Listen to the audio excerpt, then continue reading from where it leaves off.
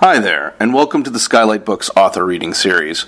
If you'd like to learn more about us and our many upcoming author events, please visit skylightbooks.com, where you can browse our inventory, buy books, and join our Friends with Benefits Club. You can also follow us on Twitter, Tumblr, and Facebook. To speak to a real live bookseller like me, please call 323-660-1175. Thanks for your support, and enjoy.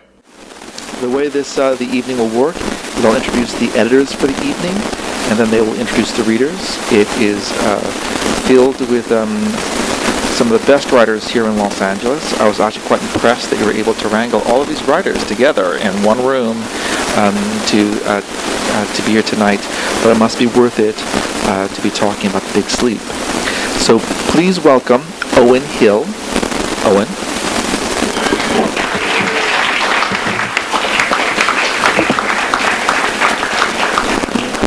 Owen is the author of 2 mystery novels, a book of short fiction, and several books of poetry. He has reviewed crime novels for the LA Times and East Bay Express. He was awarded the Howard Moss Residency at Yaddo in 2005. Welcome, Owen. Pamela Jackson.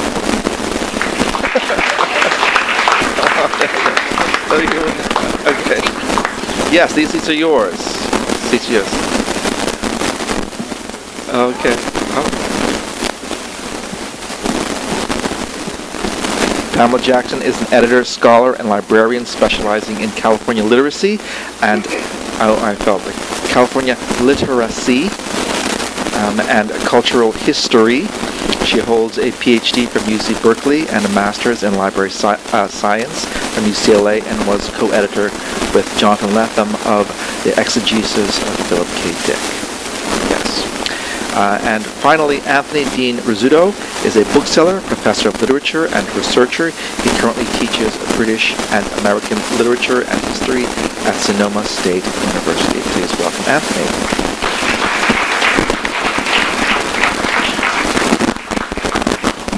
Welcome.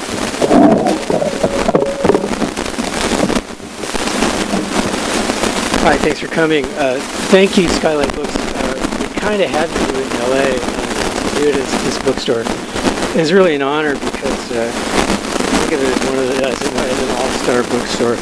And by the way, thank you for missing the all-star. It may seem strange, but it really did take 3 people to do this with 3 different types of expertise and that spilled over and ended up being a really wonderful stew. It's a deep book. It takes more than one person to understand it. None of us understand the plot, but it doesn't matter because it's a great story. And because Chandler talks so much about style, and because this is so beautifully read when read aloud, we invited some of our favorite writers to read short pieces. First up, batting first, is Gary Phillips, editor of the Obama Inheritance, among other things, 15 Stories of Conspiracy Noir, and author of I don't know if you know the Ivan Monk series, which is a great novel, a great series of novels. I think it kind of in the at least in the LA noir tradition, but probably in the Chandler tradition too.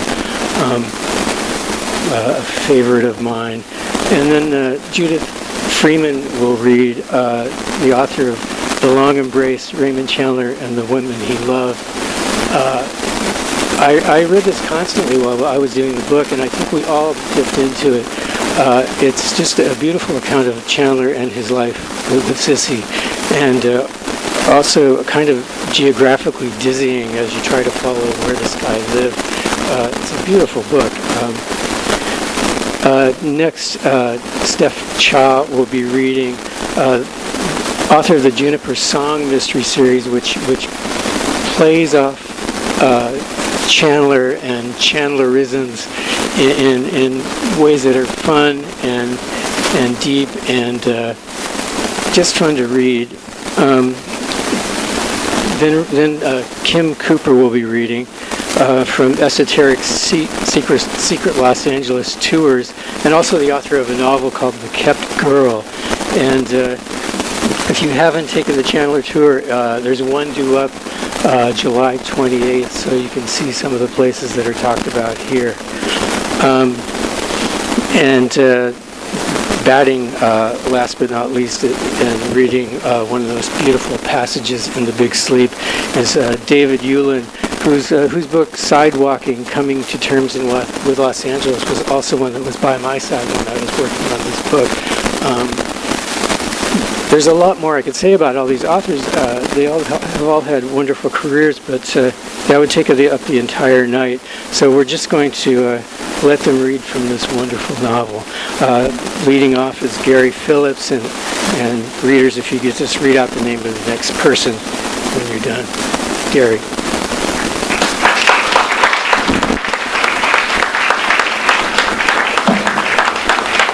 Thank you. Oh, it's a good turnout. I'm going to be reading from the a little bit into the second chapter. This is where we first meet Marlowe, we meet Marlowe, of course, in the first chapter. We really get to know a little bit about Marlowe and a little bit about what the case is going to be. We went out at the French doors and along a smooth red flag path that skirted the far side of the lawn from the garage. The boyish-looking chauffeur had a big black and chromium sedan out now and was dusting that. The path took us along to the side of the greenhouse, and the butler opened the door for me and stood aside. It opened into a sort of vestibule that was about as warm as a slow oven.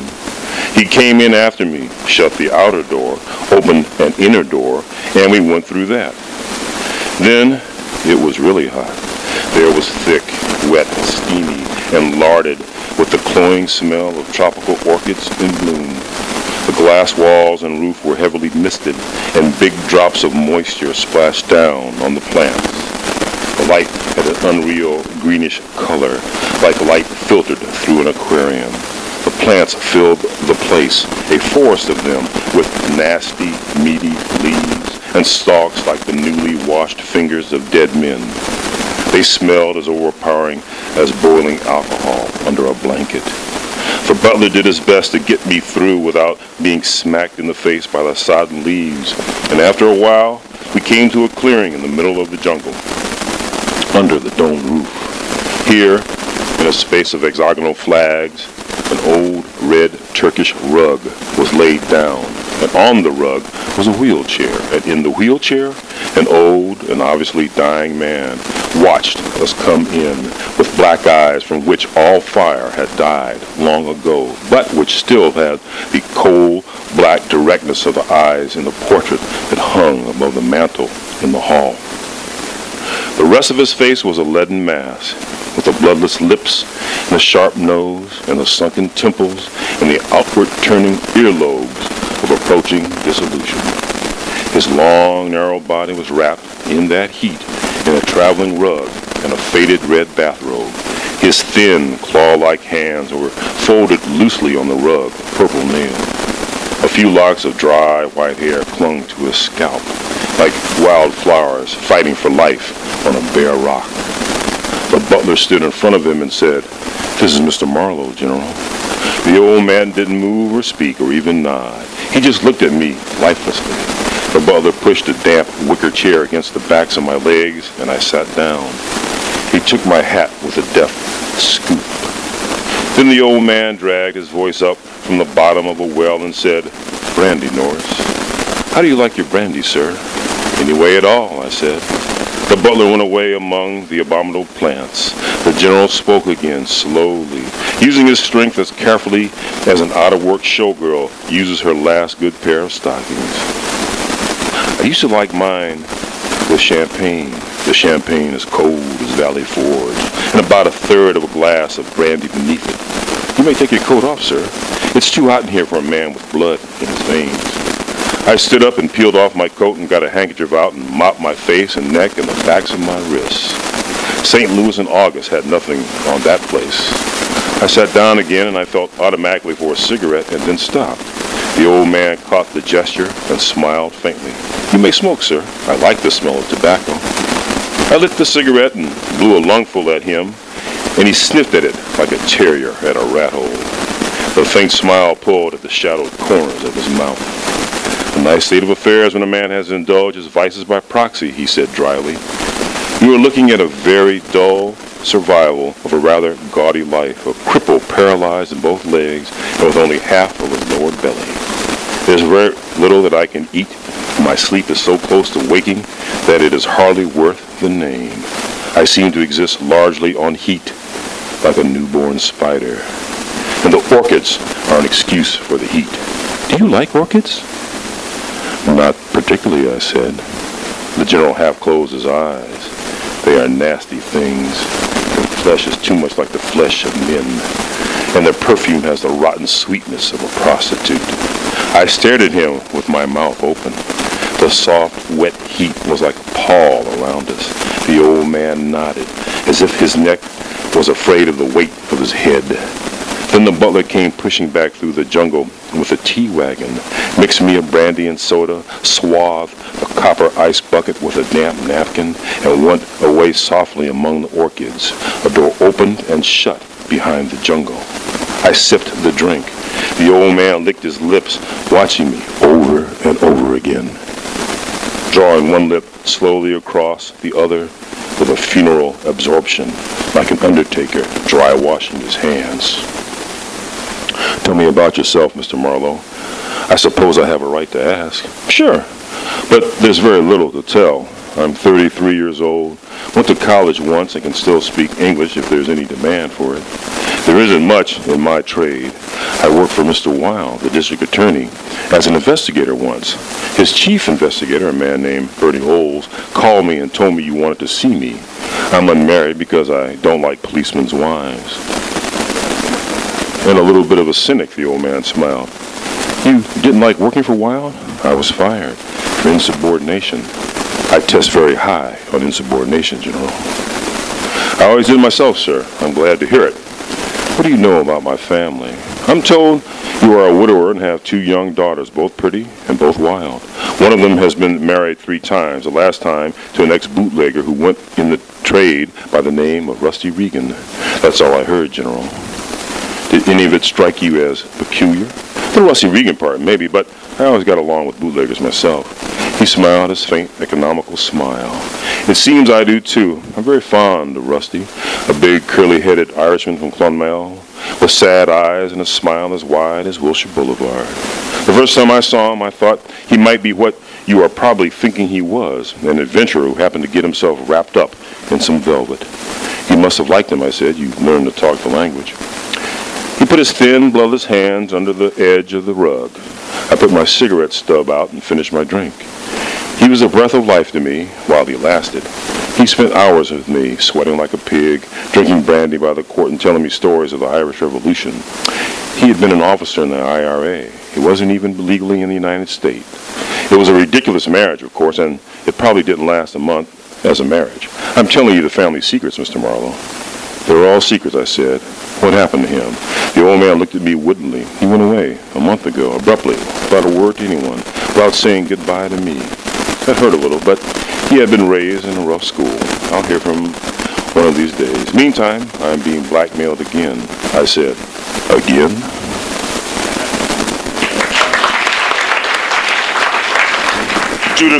Judith Freeman is coming up next.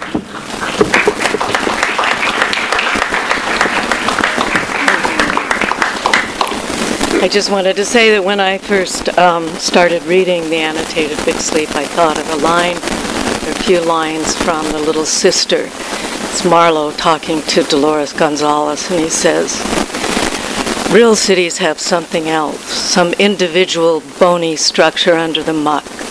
Los Angeles has Hollywood and hates it. They ought to consider themselves lucky. Without it, it would be just another mail-order town. Everything in the catalog you could get better somewhere else. It seems to me that what Owen and Pamela and Anthony have done is to show us the real bony structure under this novel, and it's really extraordinary what they've uncovered. So I'm happy to be here today and to read from chapter 11. And in this scene, Vivian Sternwood comes to visit Marlowe in his office for the first time. And they've only met once before, just after the scene that Gary just read. She wore brownish speckled tweeds, a mannish shirt and tie, hand-carved walking shoes. Her stockings were just as sheer as the day before, but she wasn't showing as much of her legs. Her black, glossy hair was under a brown Robin Hood hat that might have cost $50 and looked as if you could have made it with one hand out of a desk blotter. "Well, you do get up," she said, wrinkling her nose at the faded red settee, the 2-aught semi-easy chairs, the net curtains that needed laundering, and the boys'-sized library table with the venerable magazines on it to give the place a professional touch. "I was beginning to think perhaps you worked in bed, like Marcel Proust." "Who's he?" I put a cigarette in my mouth and stared at her.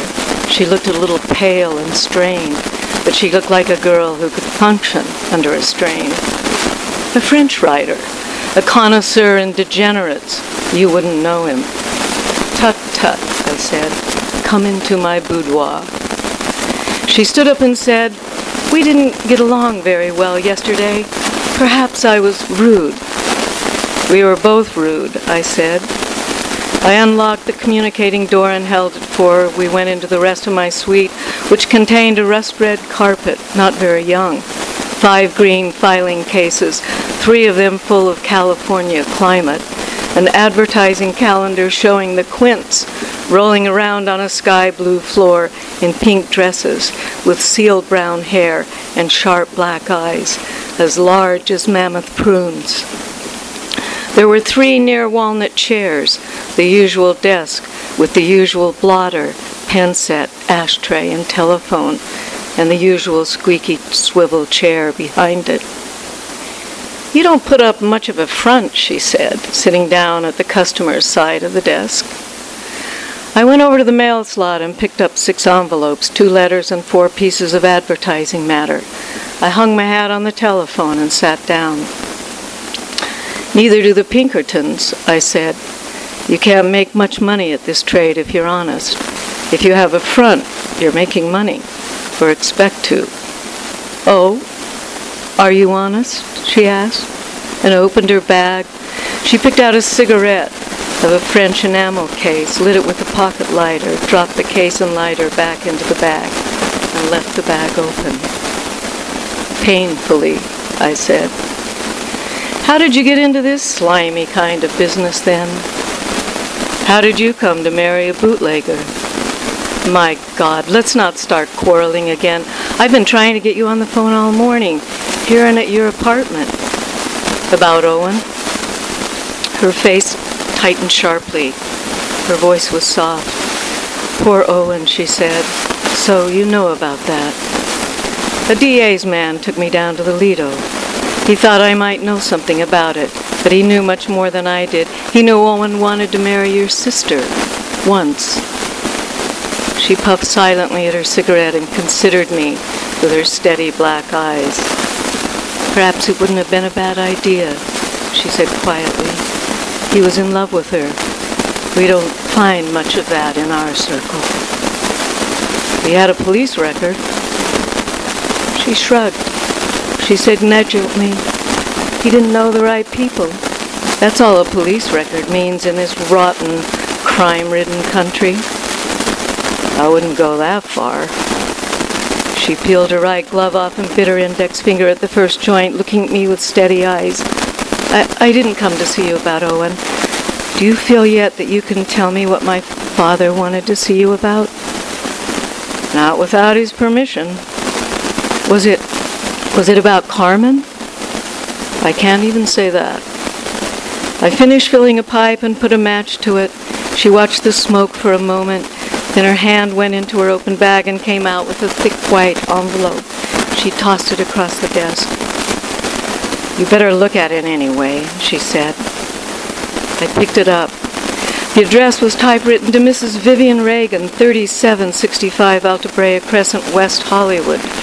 Delivery had been by messenger service, and the office stamp showed 8:35 a.m. as the time out. I opened the envelope and drew out the shiny 4 1/4 by 3 1/4 photo that was all there was inside. It was Carmen, sitting in Geiger's high-back teakwood chair on the dais, in her earrings and her birthday suit.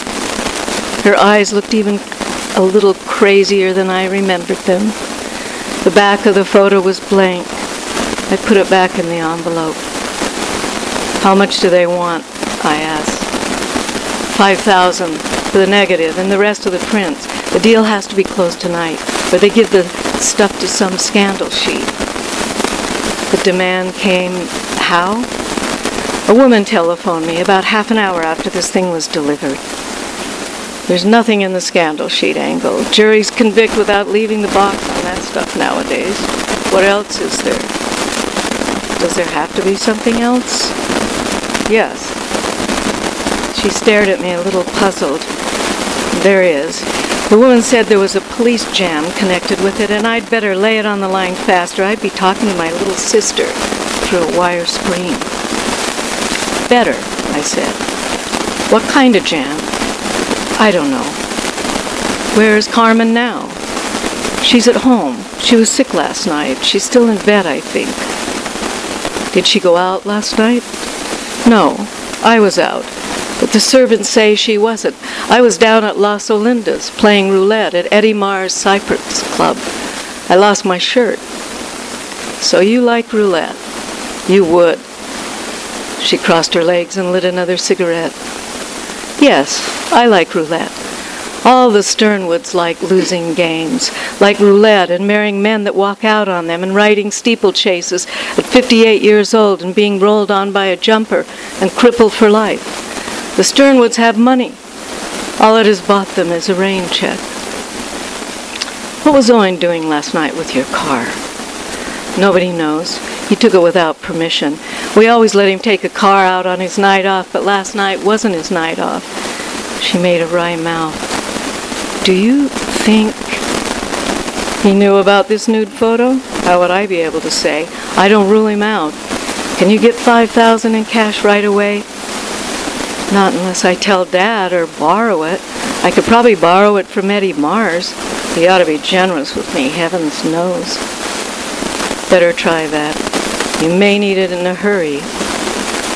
She leaned back and hung an arm over the back of the chair. How about telling the police? It's a good idea, but you won't do it. Won't I? No, you have to protect your father and your sister. You don't know what the police might turn up. It might be something they could sit on. They couldn't sit on, though they usually try in blackmail cases. Can you do anything?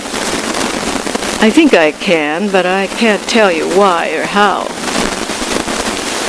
I like you, she said suddenly. You believe in miracles. Would you have a drink in the office?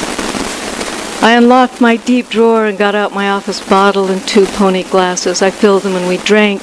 She snapped her bag shut and pushed her chair back. I'll get the $5,000, she said. I've been a good customer of Eddie Marr's. There's another reason why you should be nice to me, which you may not know. She gave me one of those smiles the lips have forgotten before they reach the eyes. Eddie's blonde wife is the lady Rusty ran away with. I didn't say anything. She stared tightly at me and added, That doesn't interest you? It ought to make it easier to find him if I was looking for him. You don't think he's in this mess, do you? She pushed her empty glass at me. Give me another drink. You're the hardest guy to get anything out of. You don't even move your ears. I filled a little glass. You got all you wanted out of me. Pretty good idea. I'm not looking for your husband. She put the drink down very quickly. It made her gasp, or gave her an opportunity to gasp. She let out a breath slowly. Rusty was no crook. If he had been, it would have been for nickels. He carried $15,000 in bills. He called it his mad money. He had it when I married him, and he had it when he left me. No, Rusty's not in on any cheap blackmail racket. She reached for the envelope and stood up. I'll keep in touch with you, I said. If you want to leave me a message, the phone girl at my apartment house will take care of it. We walked over to the door. Tapping the white envelopes against her knuckles, she said, "You still feel you can't tell me what Dad..." I'd have to see him first. She took the photo out and stood looking at it just inside the door. She has a beautiful little body, hasn't she? Uh-huh. She leaned a little towards me. "You ought to see mine," she said gravely. "Can it be arranged?" She laughed suddenly and sharply and went halfway through the door, then turned her head to say coolly, "You're as cold-blooded a beast as I ever met, Marlowe. Or can I call you Phil?" "Sure. You can call me Vivian." "Thanks, Mrs. Reagan." "Oh, go to hell, Marlowe." She went out and didn't look back.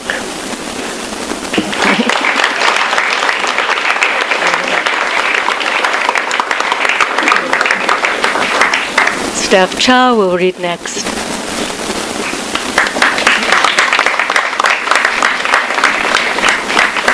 So, before I read from this, I thought there's a piece that Ta-Nehisi Coates wrote in The Atlantic about 6 years ago, and it was all about Philip Marlowe's boners, or lack thereof. And he writes about specifically that scene and the scene I'm about to read, the way he throws the Sternwood girls out without any resisting all temptation. So this is Coates. "I think to understand misogyny, one has to grapple with the conflict between male mythology and male biology. There's something deeply scary about the first time a young male experiences an erection. All the excitement and hunger and throbbing that people is there. But with that comes a deep physical longing. Whether or not that longing shall be satiated is not totally up to the male. Masculinity's central tenet is control, and perhaps most importantly, control of the body. Nothing contradicts that edict like erections. It unmans you, it compels you through sensations you scarcely understand, and it threatens to expose you, to humiliate you in front of everyone. Laugh now at the boy at the middle school dance who gets an erection on the slow number. But he does not forget that laughter, nor does he forget what prompted it. That boy is going to be a rapper, or a painter, or an author of fictions where men are men and somehow are invulnerable to the humiliating effects of the female form. I think Marlowe doth protest too much." So I'm reading. It's a short chapter where he throws Carmen Sternwood out. The apartment house lobby was empty this time. No gunman waiting under the potted palm to give me orders. I took the automatic elevator up to my floor and walked along the hallway to the tune of a muted radio behind a door. I needed a drink and was in a hurry to get one. I didn't switch the light on inside the door. I made straight for the kitchenette and brought up short in 3 or 4 feet. Something was wrong. Something on the air. A scent. The shades were down at the windows, and the street light leaking in at the sides made a dim light in the room. I stood still and listened. The scent on the air was a perfume, a heavy, cloying perfume. There was no sound at all. Then my eyes adjusted themselves more to the darkness, and I saw there was something across the floor in front of me that shouldn't have been there. I backed, reached the wall switch with my thumb, and flicked the light on. The bed was down. Something in it giggled. A blonde head was pressed into my pillow. 2 bare arms curved up, and the hands belonging to them were clasped on top of the blonde head. Carmen Sternwood lay on her back in my bed, giggling at me. The tawny wave of her hair was spread out on the pillow as if by a careful and artificial hand. Her slaty eyes peered at me and had the effect, as usual, of peering from behind a barrel. She smiled. Her small, sharp teeth glinted. "Cute, aren't I?" she said. I said harshly, "Cute as a Filipino on a Saturday night." You guys have heard that line, probably. I went over to the floor lamp and pulled the switch, went back to put off the ceiling light, and went across the room again to the chessboard on a card table under the lamp. There was a problem laid out on the board, a 6-mover. I couldn't solve it like a lot of my problems. I reached down and moved the knight, then pulled my hat and coat off and threw them somewhere. All this time the soft giggling went on from the bed, that sound that made me think of rats behind a wainscoting in an old house. I bet you can't even guess how I got in. I dug a cigarette out and looked at her with bleak eyes. I bet I can. You came through the keyhole just like Peter Pan. "Who's he?" "Oh, a fellow I used to know around the pool room." She giggled. "You're cute, aren't you?" she said. I began to say, "About the thumb," but she was ahead of me. I didn't have to remind her. She took her right hand from behind her head and started sucking the thumb and eyeing me with very round and naughty eyes. "I'm all undressed," she said, after I'd smoked and stared at her for a minute.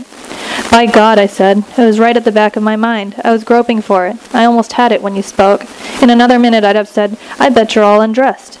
I always wear my rubbers in bed myself, in case I wake up with a bad conscience and have to sneak away from it. "You're cute." She rolled her head a little, kittenishly. Then she took her left hand from under her head and took hold of the covers, paused dramatically, and swept them aside. She was undressed, all right. She lay there on the bed in the lamplight, as naked and glistening as a pearl. The Sternwood girls were giving me both barrels that night. I pulled a shred of tobacco off the edge of my lower lip. "That's nice," I said, "but I've already seen it all, remember? I'm the guy that keeps finding you without any clothes on."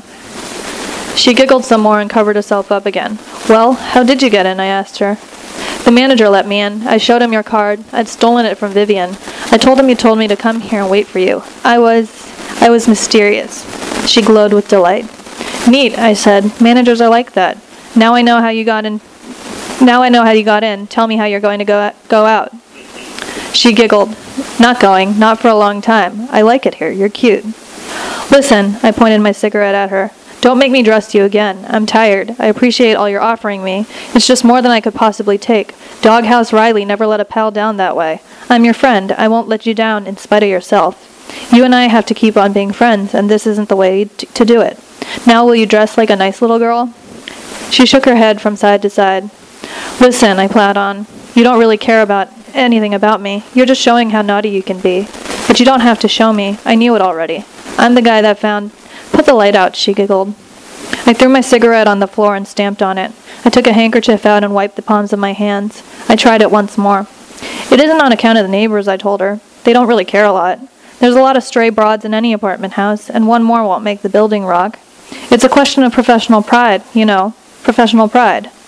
I'm working for your father. He's a sick man, very frail, very helpless. He sort of trusts me not to pull any stunts. Won't you please get dressed, Carmen?"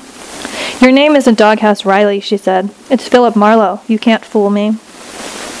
I looked down at the chessboard. The move with the knight was wrong. I put it back where I had moved it from. Knights had no meaning in this game. It wasn't a game for knights. I looked at her again. She lay still now, her face pale against the pillow, her eyes dark and large and dark and empty as rain barrels in a drought. One of her small, five-fingered, thumbless hands picked at the cover restlessly. There was a vague glimmer of doubt starting to get born in her somewhere. She didn't know about it yet. It's so hard for women, even nice women, to realize that their bodies are not irresistible. I said, "I'm going out in the kitchen and mix a drink. Want one?" Uh-huh. Dark, silent, mystified eyes stared at me solemnly, the doubt growing larger in them, creeping into them noiselessly, like a cat in long grass stalking a young blackbird. "If you're dressed when I get back, you'll get the drink, okay?" Her teeth parted and a faint hissing noise came out of her mouth. She didn't answer me. I went out to the kitchenette and got out some scotch and fizz water and mixed a couple of highballs. I didn't have anything really exciting to drink, like nitroglycerin or distilled tiger's breath. She hadn't moved when I got back with the glasses. The hissing had stopped. Her eyes were dead again. Her lips started to smile at me. Then she sat up suddenly and threw all the covers off her body and reached. "Gimme. When you're dressed, not until you're dressed." I put the 2 glasses down on the card table and sat down myself and lit another cigarette. "Go ahead. I won't watch you." I looked away. Then I was aware of the hissing noise, very sudden and sharp. It startled me into looking at her again. She sat there naked, propped on her hands, her mouth open a little, her face like scraped bone. The hissing noise came tearing out of her mouth as if she had nothing to do with it. There was something behind her eyes, blank as they were, that I had never seen in a woman's eyes. Then her lips moved very slowly and carefully, as if they were artificial lips and had to be manipulated with springs. She called me a filthy name. I didn't mind that. I didn't mind what she called me, what anybody called me. But this was the room I had to live in. It was all I had in the way of a home. In it was everything that was mine, that had any association for me, any past, anything that took the place of a family. Not much. A few books, pictures, radio, chessmen, old letters, stuff like that. Nothing. Such as they were, they had all my memories. I couldn't stand her in that room any longer. What she called me only reminded me of that. I said carefully, "I'll give you 3 minutes to get dressed and out of here. If you're not out by then, I'll throw you out, by force, just the way you are, naked, and I'll throw your clothes after you into the hall. Now, get started." Her teeth chattered and the hissing noise was sharp and animal. She swung her feet to the floor and reached for her clothes on a chair beside the bed. She dressed. I watched her. She dressed with stiff, awkward fingers for a woman, but quickly at that. She was dressed in a little over 2 minutes. I timed it. She stood there beside the bed, holding a green bag tight against a fur-trimmed coat. She wore a rakish green hat crooked on her head. She stood there for a moment and hissed at me, her face still like scraped bone, her eyes still empty and yet full of some jungle emotion. Then she walked quickly to the door and opened it and went out, without speaking, without looking back. I heard the elevator lurch into motion and move in the shaft. I walked to the windows and pulled the shades up and opened the windows wide. The night air came drifting in with a kind of stale sweetness that still remembered automobile exhausts in the streets of the city. I reached for my drink and drank it slowly. The apartment house door closed itself down below me. Steps tinkled on the quiet sidewalk. A car started up not far away. It rushed off into the night with a rush clashing of gears. I went back to the bed and looked down at it. The imprint of her head was still in the pillow, of her small corrupt body still in the sheets. I put my empty glass down and tore the bed to pieces savagely.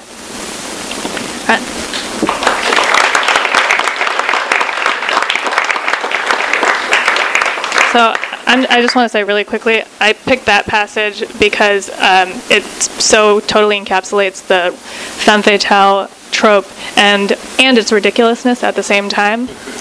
So it kind of shows how much I both love and kind of am like, what's the deal with Chandler? Anyway, our next reader is Kim Cooper.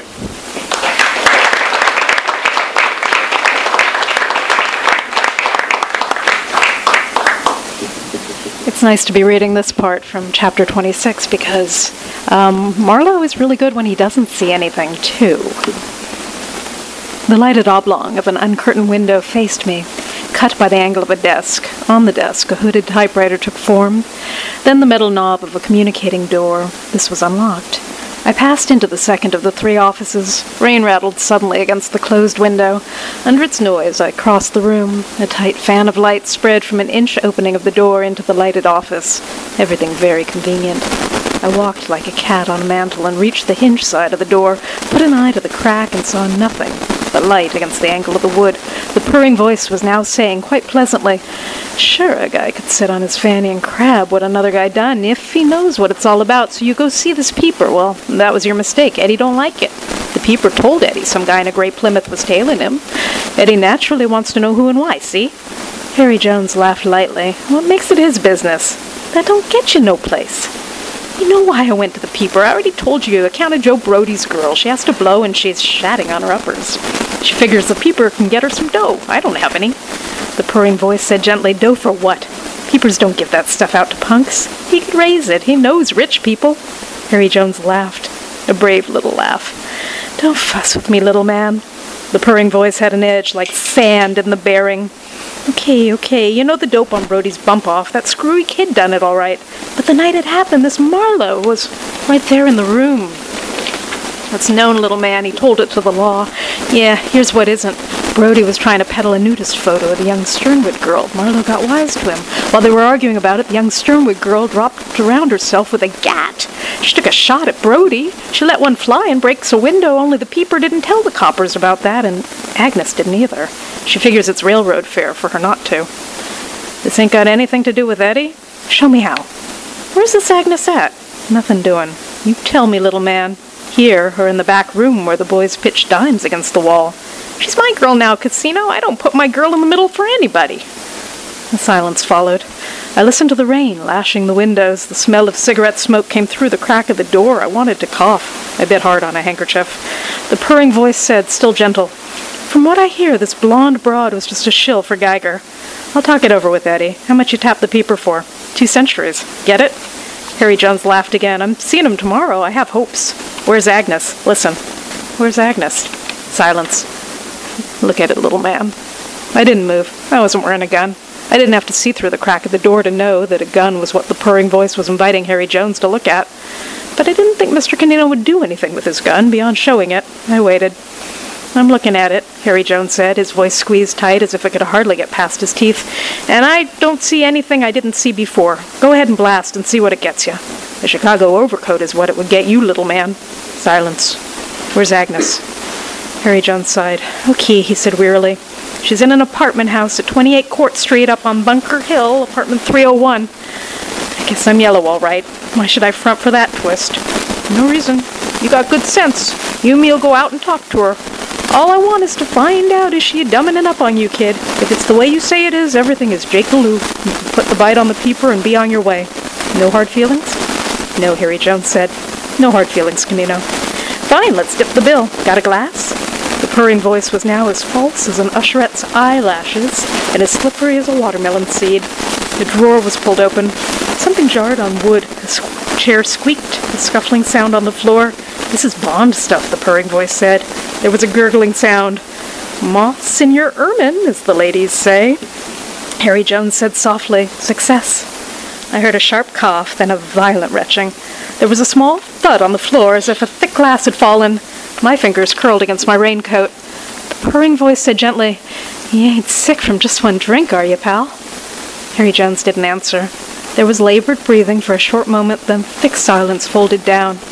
Then a chair scraped. So long, little man, said Mr. Canino. Steps, a click. The wedge of light died at my feet. A door opened and closed quietly. The steps faded leisurely and assured.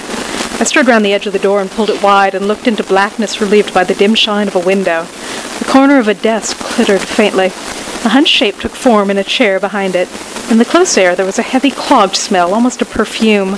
I went across to the corridor door and listened. I heard the distant clang of the elevator. I found the light switch, and light glowed in a dusty glass bowl hanging from the ceiling by 3 brass chains. Harry Jones looked at me across the desk, his eyes wide open, his face frozen in a tight spasm, skin bluish. His small, dark head was tilted to one side. He sat upright against the back of the chair.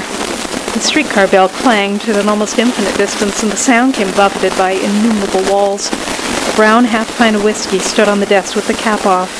Harry Jones's glass glinted against a caster of the desk. The second glass was gone. I breathed shallowly from the top of my lungs and bent above the bottle. Behind the charred smell of the bourbon, another odor lurked, faintly, the odor of bitter almonds. Harry Jones, dying, had vomited on his coat. That made it cyanide. I walked around him carefully and lifted a phone book from a hook on the wooden frame of the window. I let it fall again, reached the telephone as far as it would go from the little dead man. I dialed information. The voice answered. Can you give me the phone number of apartment 301, 28 Court Street? 1 moment, please. The voice came to me borne on the smell of bitter almonds and silence. The number is Wentworth 2528. It is listed under Glendower Apartments. I thanked the voice and dialed the number. The bell rang 3 times, then the line opened. A radio blared along the wire and was muted. A burly male voice said, Hello. Is Agnes there? No, Agnes here, buddy. What number you want? Wentworth 2528. Right number, wrong gal. Ain't that a shame? The voice cackled. I hung up and reached for the phone book again and looked up the Wentworth Apartments. I dialed the manager's number. I had a blurred vision of Mr. Canino driving fast through rain to another appointment with death. Glendower Apartments, Mr. Schiff speaking. This is Wallace Police Identification Bureau. Is there a girl named Agnes Lazelle registered in your place? Who'd you say you were? I told him again. If you give me your number, I'll cut the comedy, I said sharply. I'm in a hurry. Is there or isn't there? No, there isn't. The voice was stiff as a breadstick. Is there a tall blonde with green eyes registered in the flop? Say, this isn't any flop. Oh, can it, I rapped at him in a police voice. You want me to send down the vice squad over there and shake the joint down? I know all about Bunker Hill apartment houses, mister. Especially the ones that have phone numbers listed for each apartment. Hey, take it easy, officer. I'll cooperate. There's a couple of blondes here, sure. Where isn't there? I hadn't noticed their eyes much. Would yours be alone? Alone or with a little chap about 5'3", 110. Sharp black eyes, wears a double-breasted dark gray suit and Irish tweed overcoat, gray hat. My information's apartment 301, but all I get there is the big razoo. She ain't there. There's a couple of car salesmen living in 301. Thanks. I'll drop around. Make it quiet, won't ya? Come to my place, direct. Must oblige, Mr. Shift. I hung up. I wiped sweat off my face. I walked to the far corner of the office and stood with my face to the wall, patted it with a hand. I turned around and looked across at little Harry Jones grimacing in his chair. Well, you fooled him, Harry, I said out loud in a voice that sounded queer to me. You lied to him and you drank your cyanide like a little gentleman. You died like a poisoned rat, Harry. But you're no rat to me. I had to search him. It was a nasty job. His pockets yielded nothing about Agnes, nothing that I wanted at all. I didn't think they would, but I had to be sure. Mr. Canino might be back. Mr. Canino would be the kind of self-confident gentleman who would not mind returning to the scene of his crime. I put the light out and started to open the door. The phone bell rang jarringly down on the baseboard. I listened to it, my jaw muscles drawn into a knot, aching. Then I shut the door and put the light on again and went across to it. Yeah? A woman's voice. Her voice. Is Harry around? Not for a minute, Agnes. She waited a while on that, then she said slowly, Who's talking? Marlowe, the guy that's trouble to you.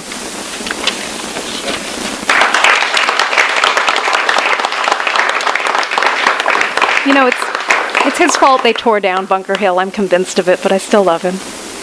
David Hewlin is next.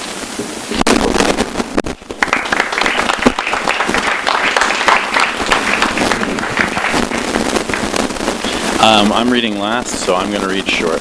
And one of the great things about reading an 80-year-old novel is there are no spoiler alerts. I'm assuming that we all pretty much know. I mean, I agree. The plot is kind of incomprehensible, although I think that's the point. But the structure is profound. So I'm going to read the last 4 pages of the book, which is the last part of the last chapter where Marlowe returns to the place, to the Sternwood Mansion, and comes to terms with Vivian. So I'll just jump in.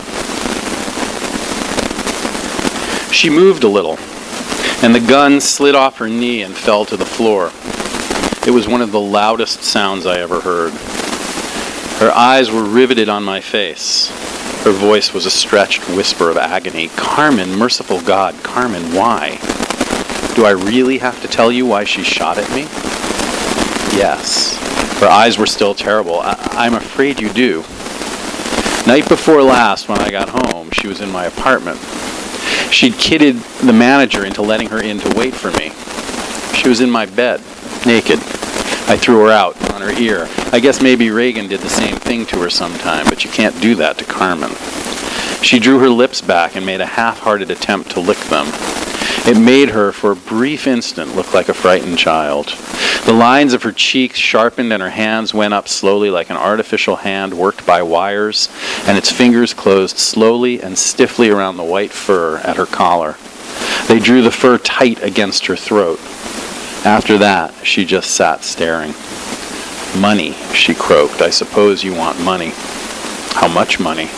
I tried not to sneer. $15,000? I nodded. That would be about right. That would be the established fee. That was what he had in his pockets when she shot him. That would be what Mr. Canino got for disposing of the body when you went to Eddie Mars for help. But that would be small change to what Eddie expects to collect one of these days, wouldn't it? You son of a bitch, she said. I'm a very smart guy. I haven't a feeling or a scruple in the world. All I have the itch for is money.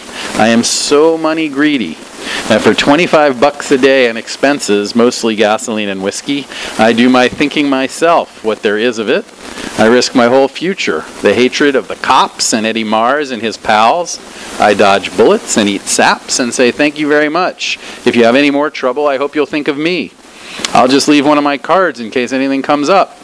I do all this for $25 a day, and maybe just a little to protect what little pride a broken and sick old man has left in his blood, in the thought that his blood is not poison, and that although his 2 little girls are a trifle wild, as many nice girls are these days, they are not perverts or killers, and that makes me a son of a bitch. All right, I don't care about any of that.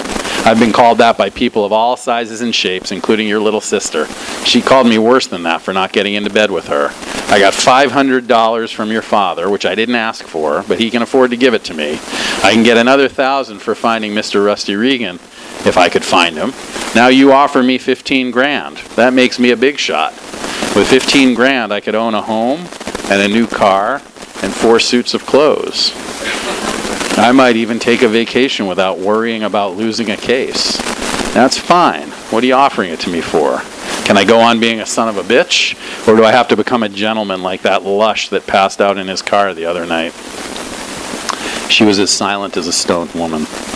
All right, I went on heavily. Will you take her away? Somewhere far off from here where they can handle her type? Where they will keep guns and knives and fancy drinks away from her? Hell, she might even get herself cured, you know. It's been done. She got up and walked slowly to the windows. The drapes lay in heavy ivory folds beside her feet. She stood among the folds and looked out toward the quiet, darkish foothills. She stood motionless, almost blending into the drapes.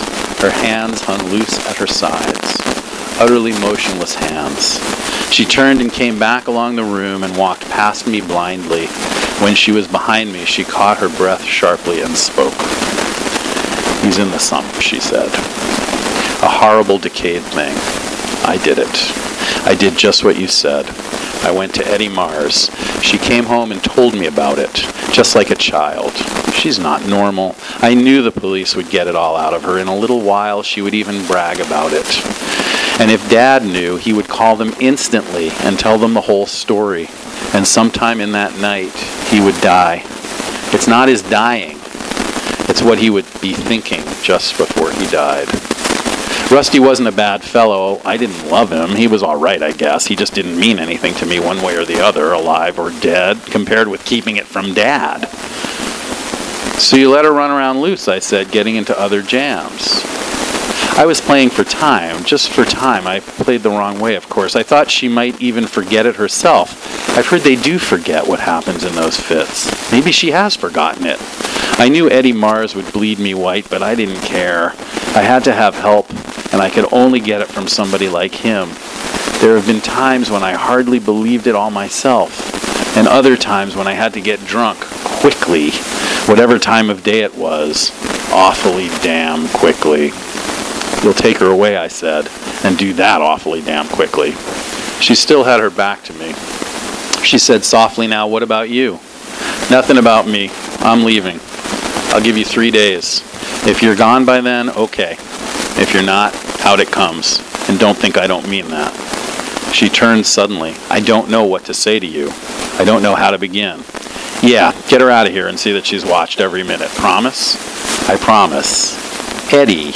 Forget Eddie. I'll go see him after I get some rest. I'll handle Eddie." "He'll try to kill you." "Yeah," I said, "his best boy couldn't. I'll take a chance on the others."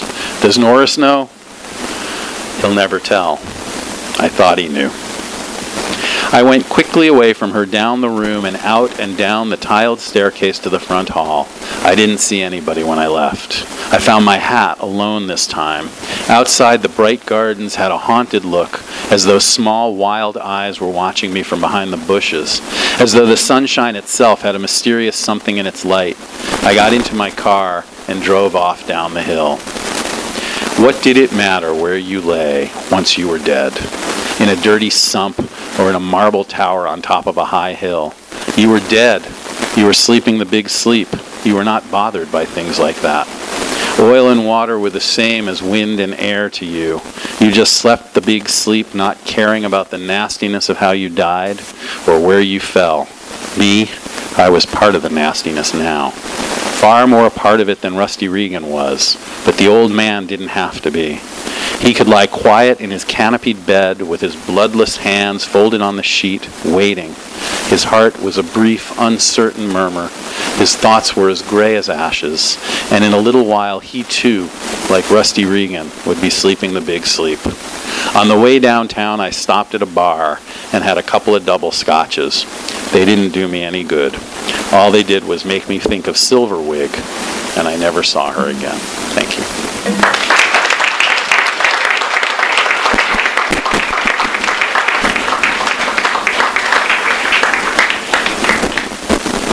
Thank you, readers. It was really beautiful. The book never gets old, and hearing it aloud is just wonderful.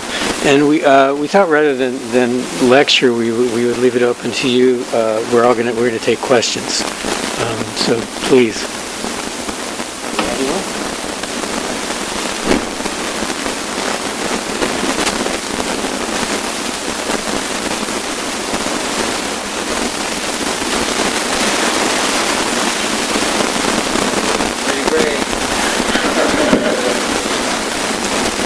Mic. Oh, do I need the mic? Do I need the mic? We all worked together at one time for Moe's books on Telegraph in Berkeley. So we had many literary conversations. Oh, and I still work there, among other things. And so we'd have many conversations over a libation or two after work. And we got to talking about The Big Sleep. Sort of it accidentally came to light that it had never been annotated. It was just calling out culturally, historically, politically, aesthetically to be annotated. And I think the first thought was, oh, someone's got to already have done it. So I looked into it, and it turned out no one did. So we did it.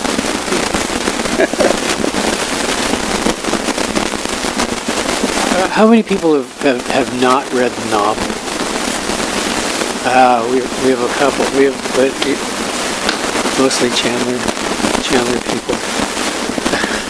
So you must have some questions about this novel. Yes.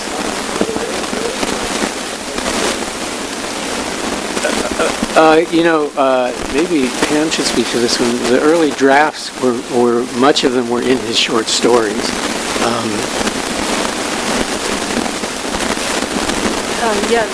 Any actual early drafts of the novel do not survive,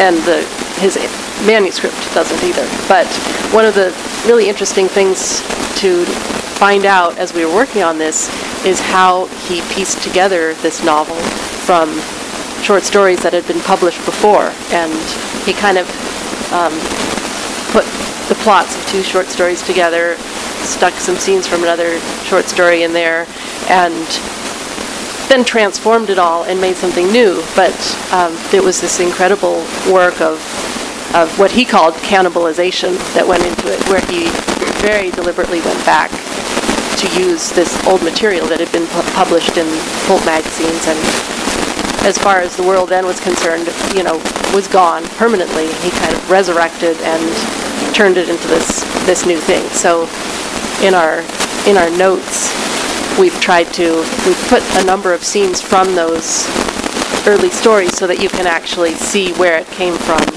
and how they became a rough draft for this novel, and the transformations they went through as he worked on them. So in that sense, yes, the rough drafts exist. But he would have thought that they were. He even said that as far as anyone was concerned then, these pulps were never coming back. It wasn't like they were still out there and people would say, hey, you already wrote this story. It's just, they were gone.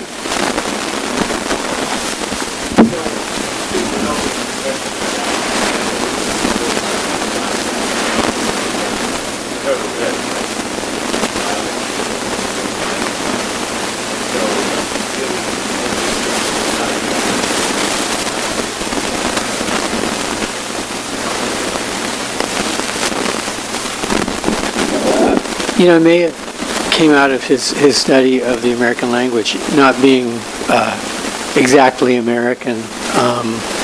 I think it felt, since he was schooled in England and lived in Ireland, he was sort of back and forth. Sort of thought of himself as an Englishman who happened to be living in L.A. And I think maybe that gave him, in a way, an ear for the American language that other American writers didn't have. Also, he was a poet, so I think the music of the language and listening to these people read, I was reminded again that he understood that, and I think that went into the dialogue. Some of those lines of dialogue read like little lines of poems.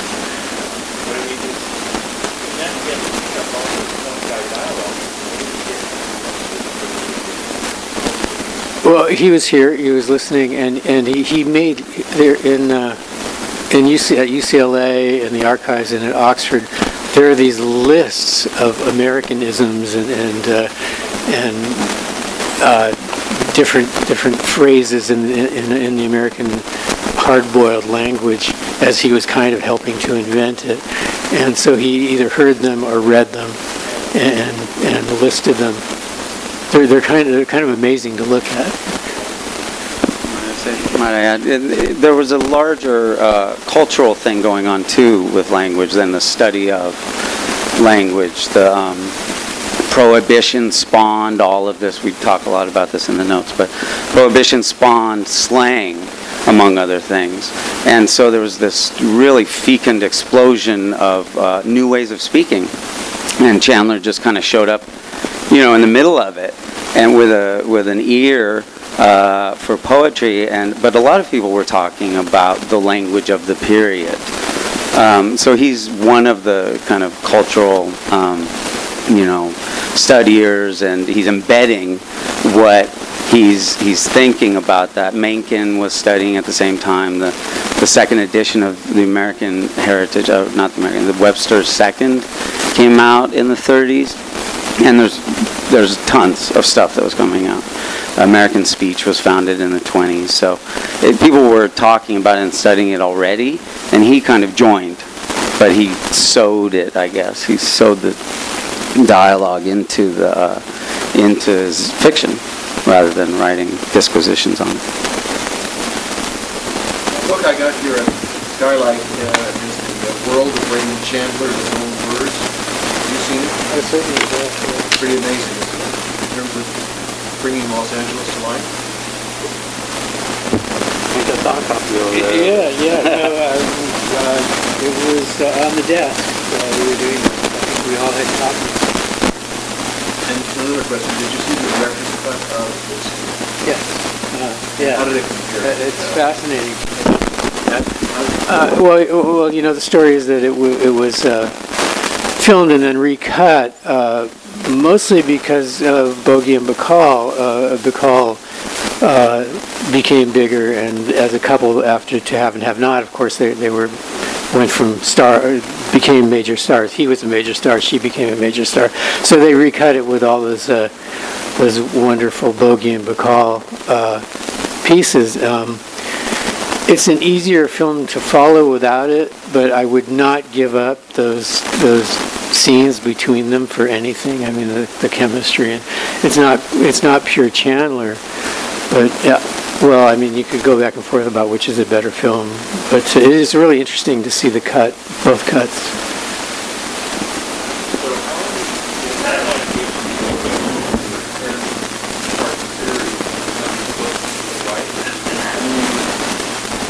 You tell me.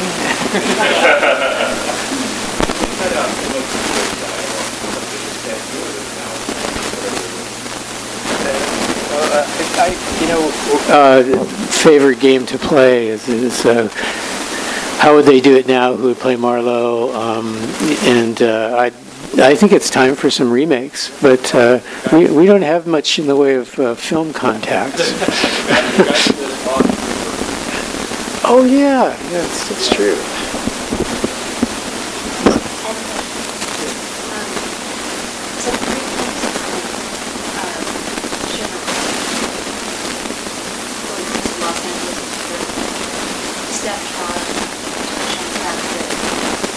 Misogyny was thick, but you could dive through it and finally get the main pages. The LA novel was the first time and this dialogue and the language was so painfully attractive that it almost has object shape. And this one was extended in my life.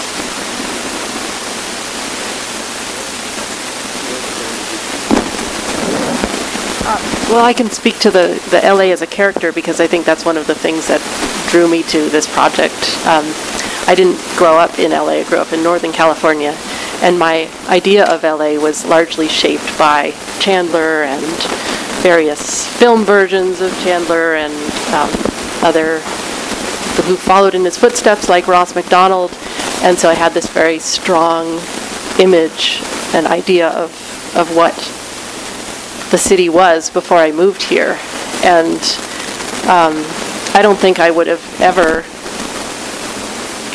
gotten to know it the way I did without that, but it's also always been this kind of overlay or underpinning, I don't know what, to my experience of LA, because I see it through this idea that I formed of it through the novel. And for me, it's sort of parallel fascination with Chandler and with Los Angeles, and the two feeding off of each other, where I think you get a deeper connection to the city through the book, but also a deeper connection to Chandler maybe through finding out what the real referent was that he was writing about. So I found it really really fun and amazing to just try to figure out what's fiction and what's real here, and what, when you're experiencing Chandler's Los Angeles, what is that? Well, and I wanted to address what you said about women with agency, because I feel like, from my point of view, Vivian is a very underrated character in that regard. She's problematic in many ways. She's spoiled. She's wealthy. And she's, at odds with Marlowe. She's one of his antagonists in a way throughout the book. But her motivation is actually to protect her family. She doesn't have any. She doesn't want to kill Marlowe. She's not evil. And she's very, very smart. She's in every respect Marlowe's verbal equal and intellectual equal. And Chandler gives her that. He takes it all away from Carmen, of course, but he gives it all to Vivian. And I feel like that hasn't really been addressed, that she's a very strong character. I don't think that Chandler is condemning her, except in class terms, maybe, but not in gender terms. I don't see that addressed very much. And as I understand that last statement about style, the sort of hard-boiled, reductive style, right, and it does, and that was something that was being done a lot. Hemingway and Hammett. I think for me, Chandler, if I can say this, does it better because he could also write in another style, and the contrast is amazing. Like between what that last part that David read, which is a beautiful poem, really, and then the tough dialogue, and I think that's why certain things can stand out beautifully, because he knew how to write more than one way.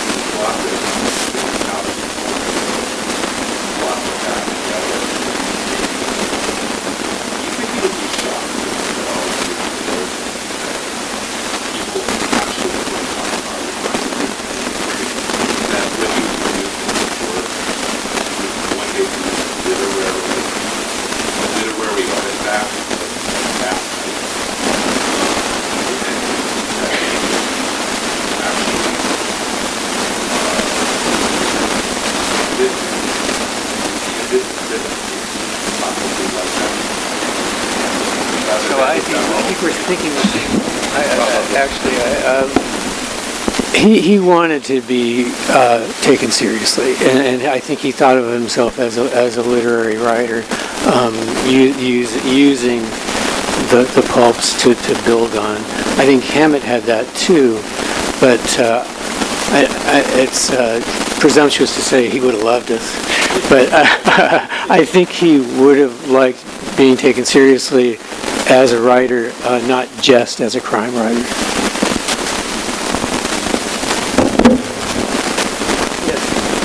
Just one other thing, he also defended the pulps themselves. He didn't think of himself as rising above some really shoddy genre. There are a lot of wonderful quotes from him about, I can't remember them right now, but like the pulp writers are like the Shakespeare of their time. Like Shakespeare too was writing in yeah, and that it's really no different.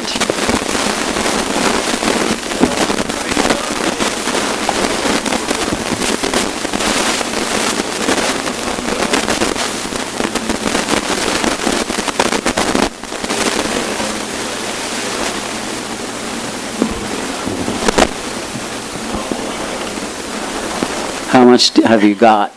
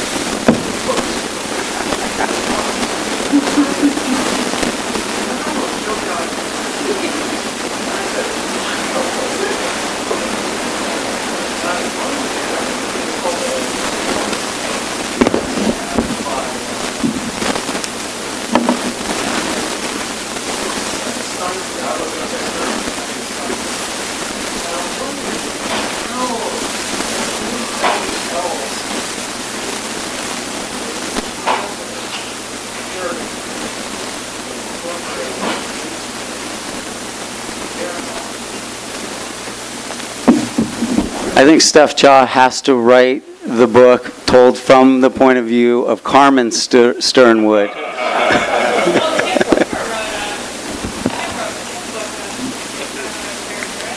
Yeah, Chandler's a character in my book, The Kept Girl, because So, my husband Richard does this Raymond Chandler bus tour, and I wanted to help him a little, so I started researching the office, the oil company office. I did get bored. 4 times a year, watching you tell stories at the front of the bus. So, in the office at the corner of 7th and Olive, there was this sort of dipshit nephew of Mr. Dabney, who desperately wanted to be an oil millionaire himself. And he got taken in by a cult of angel worshippers up on Bunker Hill. They shook him down for about 40 grand. And then he went to his uncle for help, and they ended up going to the district attorney's office, and in the course of investigating this cult, very interesting women, they found that they'd been carrying the mummy of a teenage cult priestess around with them for years because part of their faith was the notion that they would eventually be able to bring the dead back to life. And if you can't bring back a beautiful 16-year-old priestess, what good are you? So this all happened in Chandler's office, in a small oil company office while he was there. He put so many weird real crimes from LA history, well, not history, I mean, it was happening in real time, into his books. He never put anything this strange into any of them. So I started working on what I thought was going to be a nonfiction book about the cult. There wasn't quite enough information, and I said, screw it, I'm just going to write the novel. Because he fictionalized LA crimes, and so he and his very, very smart secretary and a cop who is like a model for the real-life Marlowe got together and spent a week chasing down the cult. Are we doing okay for time? One more question. To ask, I feel very naive about this whole thing, but a few years ago I read a fascinating story, I think it was in the LA Times, of some, evidence that a reporter had followed up that there was a Jamaican private eye named Samuel Marlowe, who was supposedly a real character. They had a gravestone of the person in the cemetery, and that this could have informed both Bashir Hammond, Sam Spade, and Philip Marlowe. It was Samuel Marlowe, and I'm just wondering if I hope that with your research you're going to put this to rest. Well, we couldn't put it to rest. Is Daniel Miller here? He said he might come, the reporter. I talked to him. We were kind of fascinated by the story, and we actually include something in there. I have nothing to add as far as how true it is, but it's fascinating. We put it in there to illustrate that the fascination with Chandler and with Marlowe just goes on and on and on, and things keep popping up. And I don't know.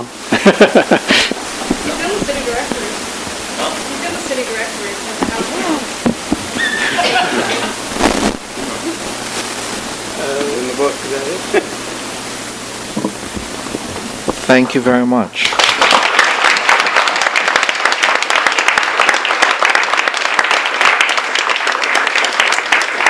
Let's also thank our readers, Gary Phillips, Judith Freeman, Steph Chaw, Kim Cooper, and David Euling. Thank you very much.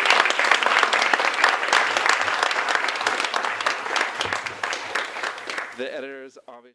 You've been listening to the Skylight Books author reading series. Don't forget, you can listen to this and all of our other great podcasts at skylightbooks.com. Thanks again for stopping by, and we hope to see you soon.